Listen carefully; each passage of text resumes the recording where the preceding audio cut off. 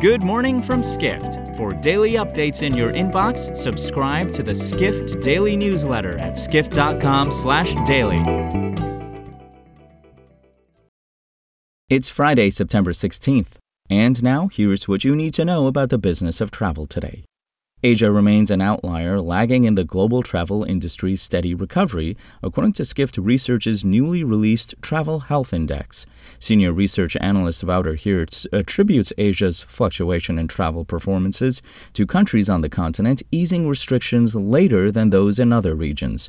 China's August travel performance was roughly 64% of pre-COVID metrics, a figure that dropped from the previous month after Beijing imposed new lockdown measures. Meanwhile, Singapore has already seen a boost in travel performance after its government lifted the requirement for non-vaccinated travelers to quarantine upon arrival.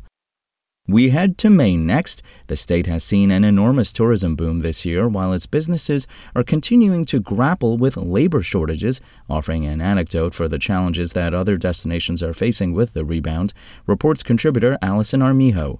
Maine recorded a 25% increase in tourism spending in the first 5 months of 2022 compared to pre-pandemic figures. But Tony Cameron, the CEO of the Maine Tourism Association, acknowledged that solving staffing issues is the biggest challenge the state's tourism industry faces. Cameron said the organization has set up a workforce development program, which includes sending representatives to schools to promote career opportunities in the travel industry. Finally, Air Canada and United Airlines are among the first carriers to order a new hybrid electric airplane from Sweden-based plane maker Heart Aerospace, a sort of Toyota Prius for the skies, reports Edward Russell, editor of Airline Weekly, a Skift brand. Air Canada has committed to ordering up to 30 ES-30 jets, which are named after the aircraft's 30-passenger capacity, while United signed up for 100 such jets. The jet will replace Heart's all-electric ES-19 airplane, an aircraft United first committed to last year. Heart aims to deliver its first ES-30 in 2028.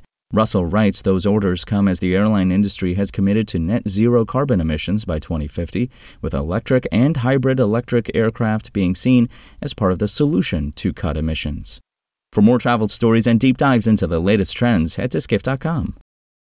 To find these stories and more insight into the business of travel, subscribe to the Skift Daily newsletter at skift.com/daily.